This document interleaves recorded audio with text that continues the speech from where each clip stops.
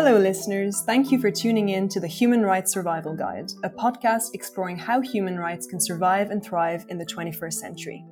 In today's episode, we'll be focusing on juvenile justice, and more precisely on the international dimension of such justice. The specific mechanisms for administering juvenile justice have varied over time among societies and even among jurisdictions within countries.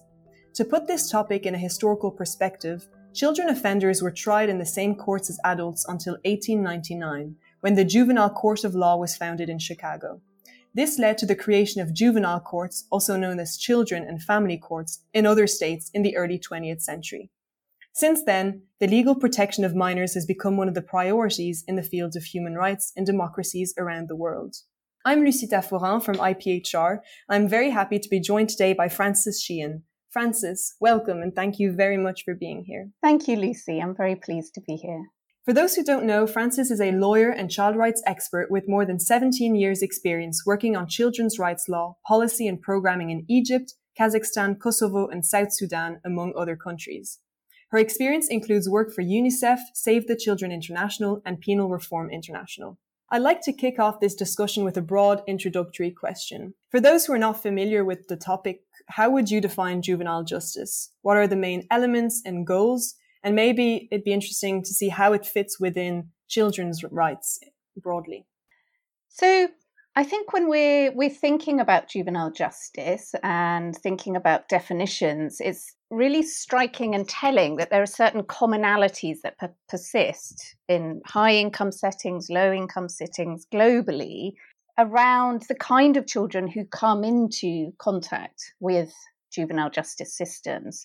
So the majority are charged with petty crimes, the majority are first-time offenders, and the majority are male as well. And really, there are many, many children who belong to groups that really shouldn't be within the justice system at all. So many children, they've fled home as a result of violence or neglect. They've been abandoned. They may be homeless, living, working on the street, and poverty as well is a really significant characteristic. So it's children from these kind of deprived, marginalized communities who are really disproportionately represented, and their exposure to crime sort of reflects a blurring of boundaries between children who commit offences and children who are actually in need of protection. And so the result is that it's children who are in need of support from child protection and welfare agencies instead find that their conduct is actually criminalised. So, for example, girls who are living on the street may come into conflict with the law because of sexual exploitation. I think when we're thinking about the definition of juvenile justice, we need to think about how justice systems can respond to in a way that understands and in a way that acknowledges the root causes of a child's offending behaviour and takes into account a much more sort of holistic perspective of that child's life.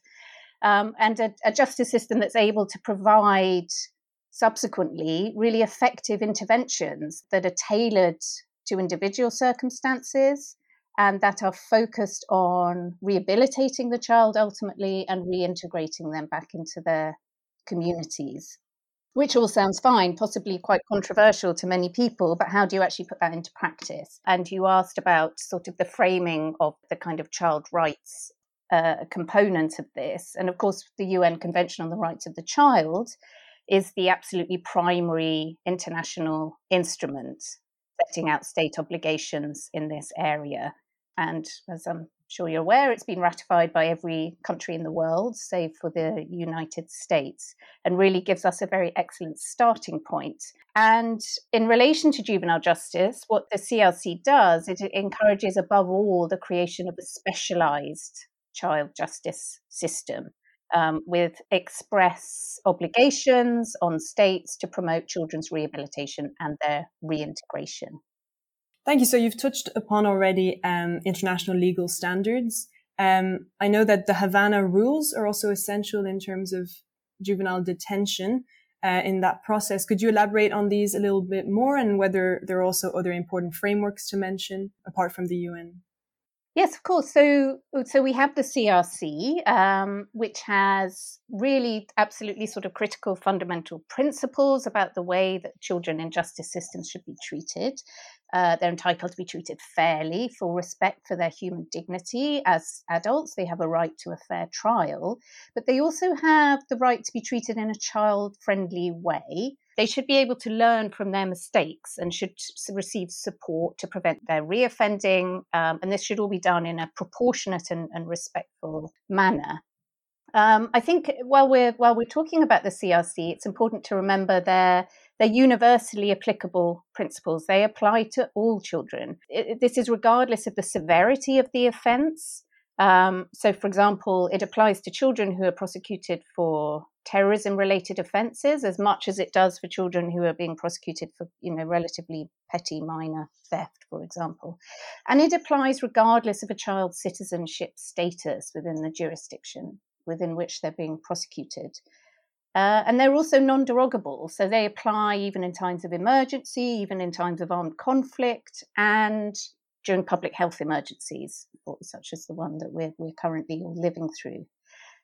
But as well as the CRC, there are a number of other binding international treaties, for example, the International Covenant on Civil and Political Rights, and a number of non-binding, but nonetheless extremely influential standards, which kind of reinforce and elaborate on the CRC's provisions. So you have the Beijing Rules, the standard minimum rules for the administration of juvenile justice, which focus very much on the importance of having this specialized justice system for children.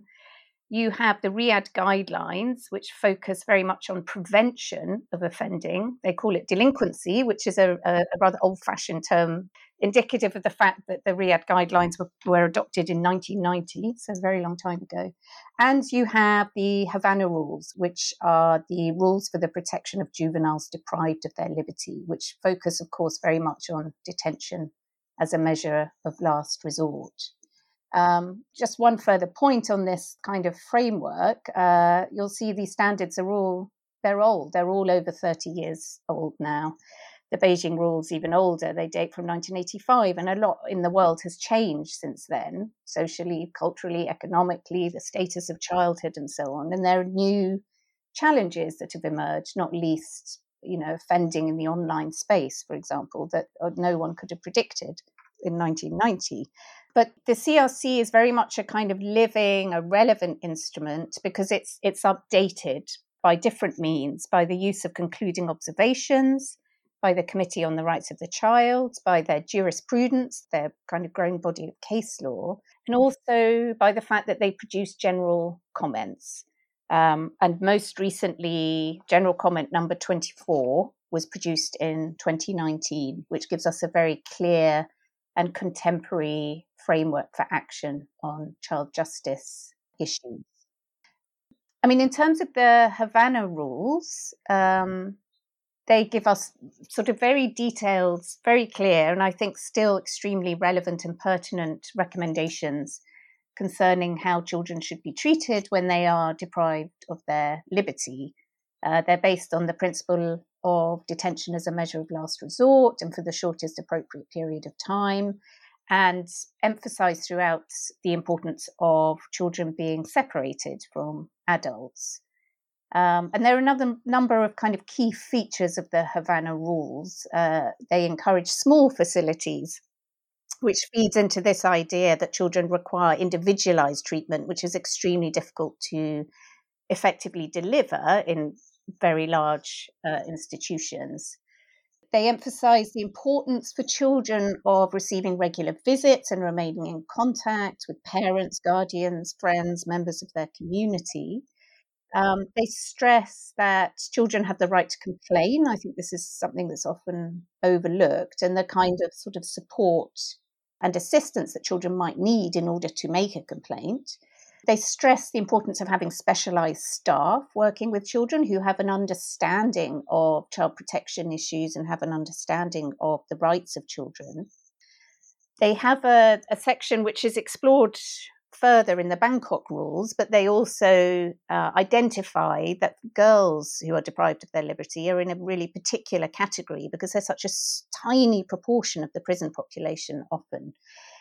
So ensuring that their needs are adequately met in terms of educational opportunities, privacy, hygiene requirements, access to specialised healthcare and so on can be a real challenge. And the Havana rules set out some requirements specifically for girls. And they also touch upon the issue of disciplinary punishments for children. So absolute prohibitions on the use of corporal punishments, placement in a dark cell, use of closed or solitary confinements, and also a prohibition on the restriction or denial of contact with family members as a punishment for children, in recognition of the fact that this can be particularly damaging for them. Okay. Yeah, no, you've spoken of challenges, and I think an important question here, given the current context, which you also pointed to, what new challenges did the COVID-19 pandemic create or exacerbate for juvenile justice and the treatment of children in detention in particular? I think in terms of COVID, it's kind of quite early to say. It's all quite new, and I don't think that the research has been done at an in-depth level. Nonetheless, what I do see in my work are certain kind of key issues which keep emerging around children in contact with the justice system, and particularly children when they're in detention. So, for example, there's been an increase in arrests owing to breaches of measures that have been put in place to halt the spread of COVID, such as curfews. So children living on the street, for example, often have nowhere to go. They simply have no option other to be in violation of breach of curfew. So there's been a sort of spike of those kind of arrests and subsequent prosecutions. And when we think about children who are deprived of their liberty, of course, children are in locked facilities and are at greater risk of contracting and spreading the disease. I think this is slightly theoretical at the moment. I wouldn't be able to point to actual concrete research on that issue, but it's clear that the disease is spread indoors in confined spaces where there are large numbers of people. The sort of measures that have been put in place to control the spread of the virus has also impacted on justice systems. So they've slowed down the processing of cases, which has meant that some children have spent much longer in pretrial detention than they might otherwise have done. And when children are actually in detention, often there have been reduced staff numbers, which has really impacted on the provision of educational and rehabilitation activities and vocational training and so on. It has meant increased use of solitary confinement. It's limited really drastically children's ability to have face-to-face contact with family and friends. And in some settings, there's been some very innovative use of technology in order to bridge that gap, but there's never any substitute for that kind of face-to-face contact, which has a very different quality and nature to it, and is often of a longer duration as well.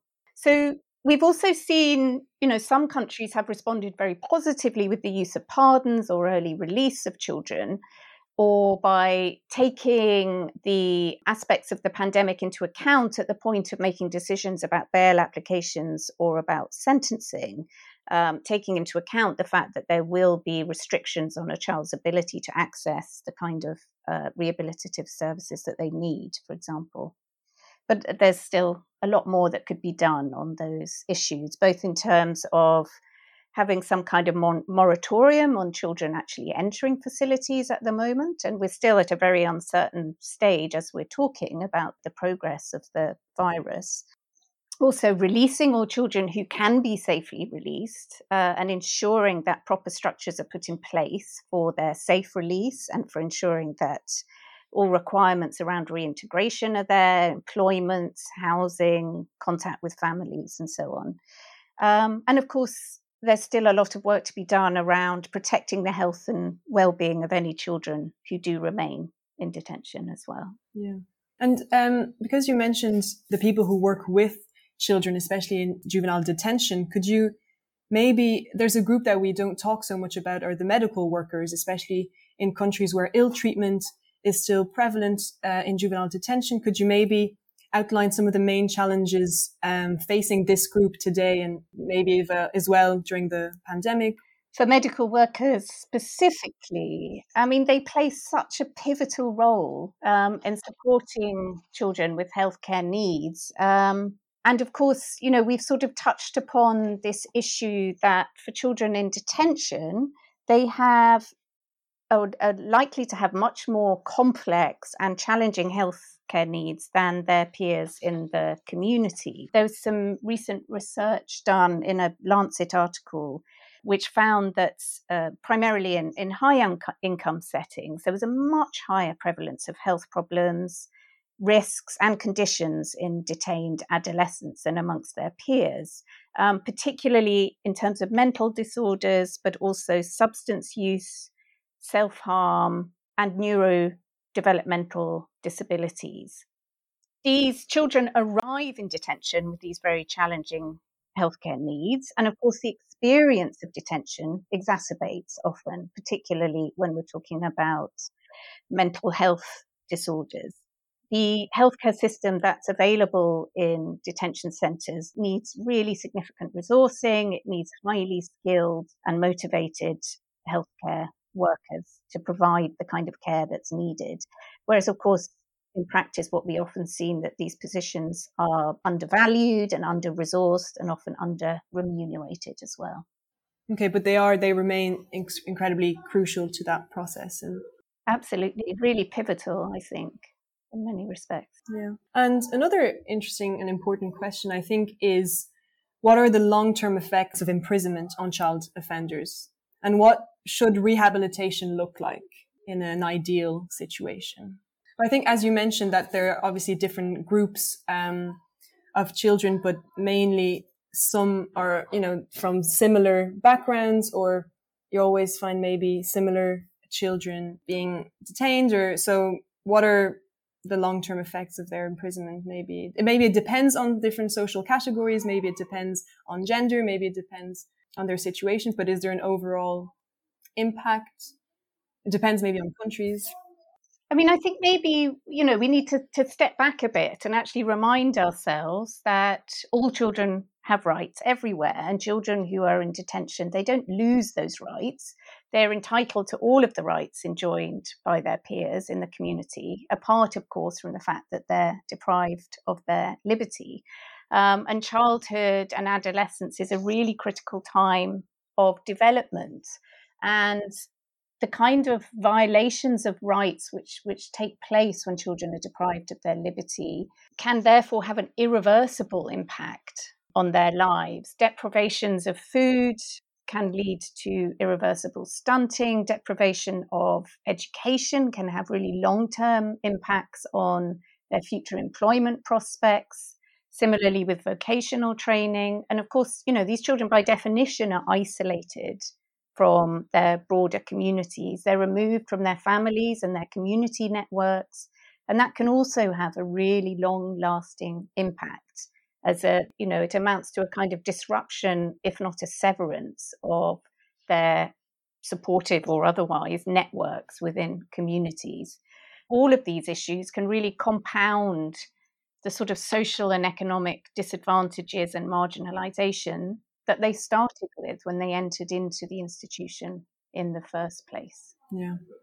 In terms of rehabilitation, then maybe you can provide, I understand it's a very broad question, but maybe you can provide examples of countries who have successful rehabilitation systems, lessons that can be learned from such places for others who are trying to improve their systems. I think the really important issue is to sort of break down institutions where children are deprived of their liberty as separate and closed as far as possible. Institutions which are open to different services, open to different communities, open to different agencies, NGOs, where there's people coming and going, you know, the disinfectant of sunlight, if you like, is absolutely critical when we're thinking about rehabilitation. Not just in terms of the actual provision of services, in terms of the, being able to access education and being able to learn a skill or acquire, something that will really help with employment, but also just to break down the kind of stigma that kind of adheres to children when they are deprived of their liberty in this way. So I think ideally only a very, very small number of children, of course, should be deprived of their liberty in the first place. And even for those children, we should be thinking much more about having an openness and an engagement and an involvement of the communities within which they're situated. So while we're talking about maybe ideal situations, although that's not the easiest to answer, what would you say are the key steps that to ensure transition towards child-friendly systems? And are there any lessons to be learned? Or I think it's quite interesting to think about. In 2019, the global study on children deprived of their liberty was produced, which gives us quite a good, clear picture of what's kind of happening and what the fault lines are in terms of children when they're deprived of their liberty. I mean, it actually deals with a whole range of different aspects of deprivation. So it talks about, immigration, national security, children deprived of their liberty in armed conflict, and so on. But in the context we're looking at, criminal justice, it concludes that there are far too many children in detention. I think it's 1.4 million annually over the course of an entire year.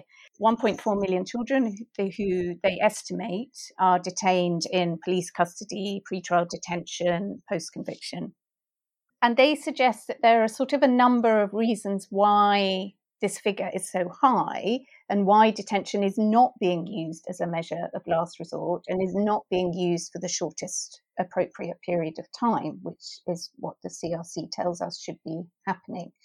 And I think one of the reasons they provide is around attitudes towards the minimum age of criminal responsibility.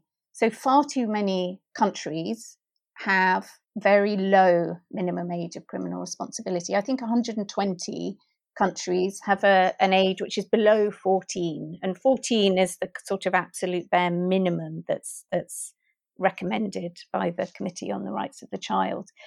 So when we're thinking about steps towards a much more child-friendly system, that's an absolutely key area. So, advocacy around either maintaining the minimum age of criminal responsibility you've got, or resisting vehemently efforts to lower it, which, as for example, a few years back, there was a big push in the Philippines to reduce the minimum age from 15 to 12.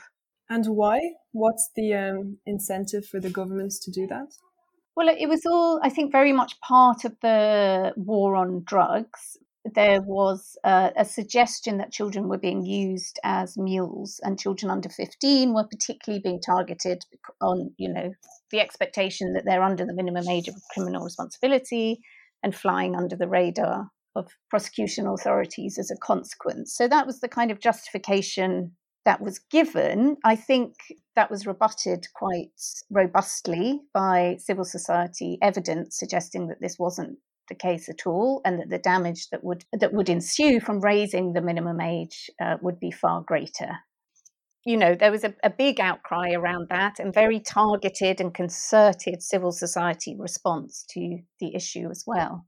I think the other issue that we really need to think about is having a specialised system and what that actually means. And the global study found that many countries still don't have one at all, or where they do have one, it's sort of a system on paper. It isn't properly implemented.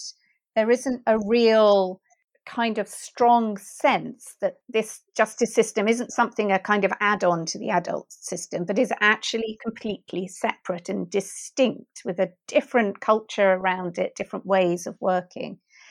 So often you do see a really nice Child Rights Act with a lovely chapter on a specialised system, but it's just not properly organised. The coordination isn't there between child protection authorities and justice authorities. The resourcing isn't there. And as a consequence, children end up being dealt with essentially in systems that are designed by adults and that are designed for adults.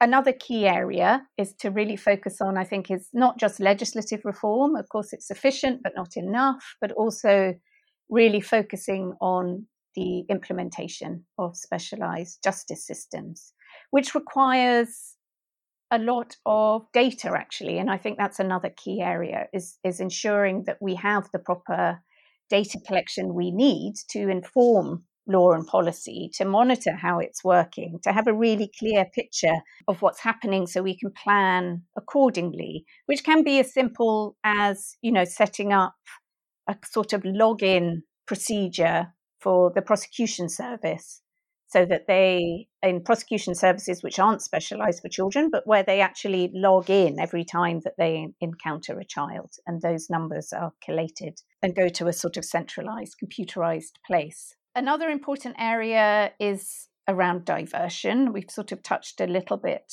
upon this as well. There are many cases, many interventions around the world involving diversion, which are extremely effective.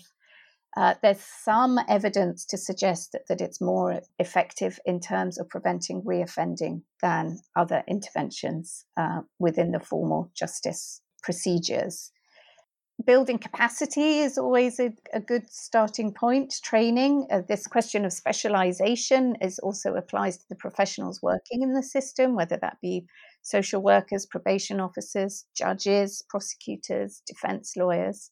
And also, I think, particularly in terms of staff working in detention centres, they're so often doing a really, really difficult job, and yet it has a very low status. So I think with, sort of little reward, little progress or advancement in their career, and as I say, little status. So I think that would be a priority area as well, is creating a sort of professional cadre for professionals working in detention centres. Okay, yeah, there's a long way to go then in terms of creating this ideal justice system. But in terms of recommendations then to governments or policymakers, are there specific recommendations that you would have, or for them, for policymakers? I think there are certain areas which are really overlooked, and one is prevention. So whether that be, primary, secondary or tertiary, but as we've talked about a lot, these child justice systems, they too routinely, they process and punish the children of the poor. There are sort of undeniable correlations across the world in terms of poverty and social and economic inequality and children's involvement in justice systems. And that needs to be dealt with at a really sort of systemic level in terms of prevention.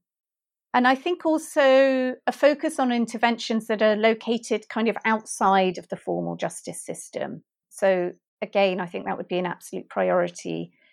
Interventions which focus on children's strengths. So rather than exacerbating underlying issues or underlying problems in a child's life by stigmatizing them and sending them through a formal justice procedure, you can achieve a lot more through the use of diversionary measures, which focuses on strengths and develops strengths. And I think in terms of policymakers, being guided by evidence and being influenced as little as possible by the sort of crude and distorted media portrayals of children who come into conflict with the law that we often see. Okay, I think that's all on the side of my questions. Thank you so much for this interesting discussion, for your insight and input. I've personally learned a lot, and I'm sure listeners will too. If there's anything you'd like to add, otherwise we can end this podcast. Thanks, Lucy. No, I mean, it's such an interesting area within which to work. I feel very privileged and lucky to be able to work in this area. It's includes so many different issues about sort of constructions of childhood and different attitudes and approaches towards childhood and adolescence as well. And there are a lot of interventions that can be put in place, which are really quite, they're not heavy in resourcing. It's so much more about people's attitudes and ensuring that you communicate well with children and that you have a sort of child-friendly approach to work that can really help. So it's, as I say, not often about so much resources or infrastructure. It's about an attitude and an approach and ensuring that you get that specialised justice system in place. Thank you, Lucy. Thank you so much. Thank you for joining us today, and have a nice day. You too. This is the end of today's episode. Thank you for joining, and stay tuned for more episodes of the Human Rights Survival Guide.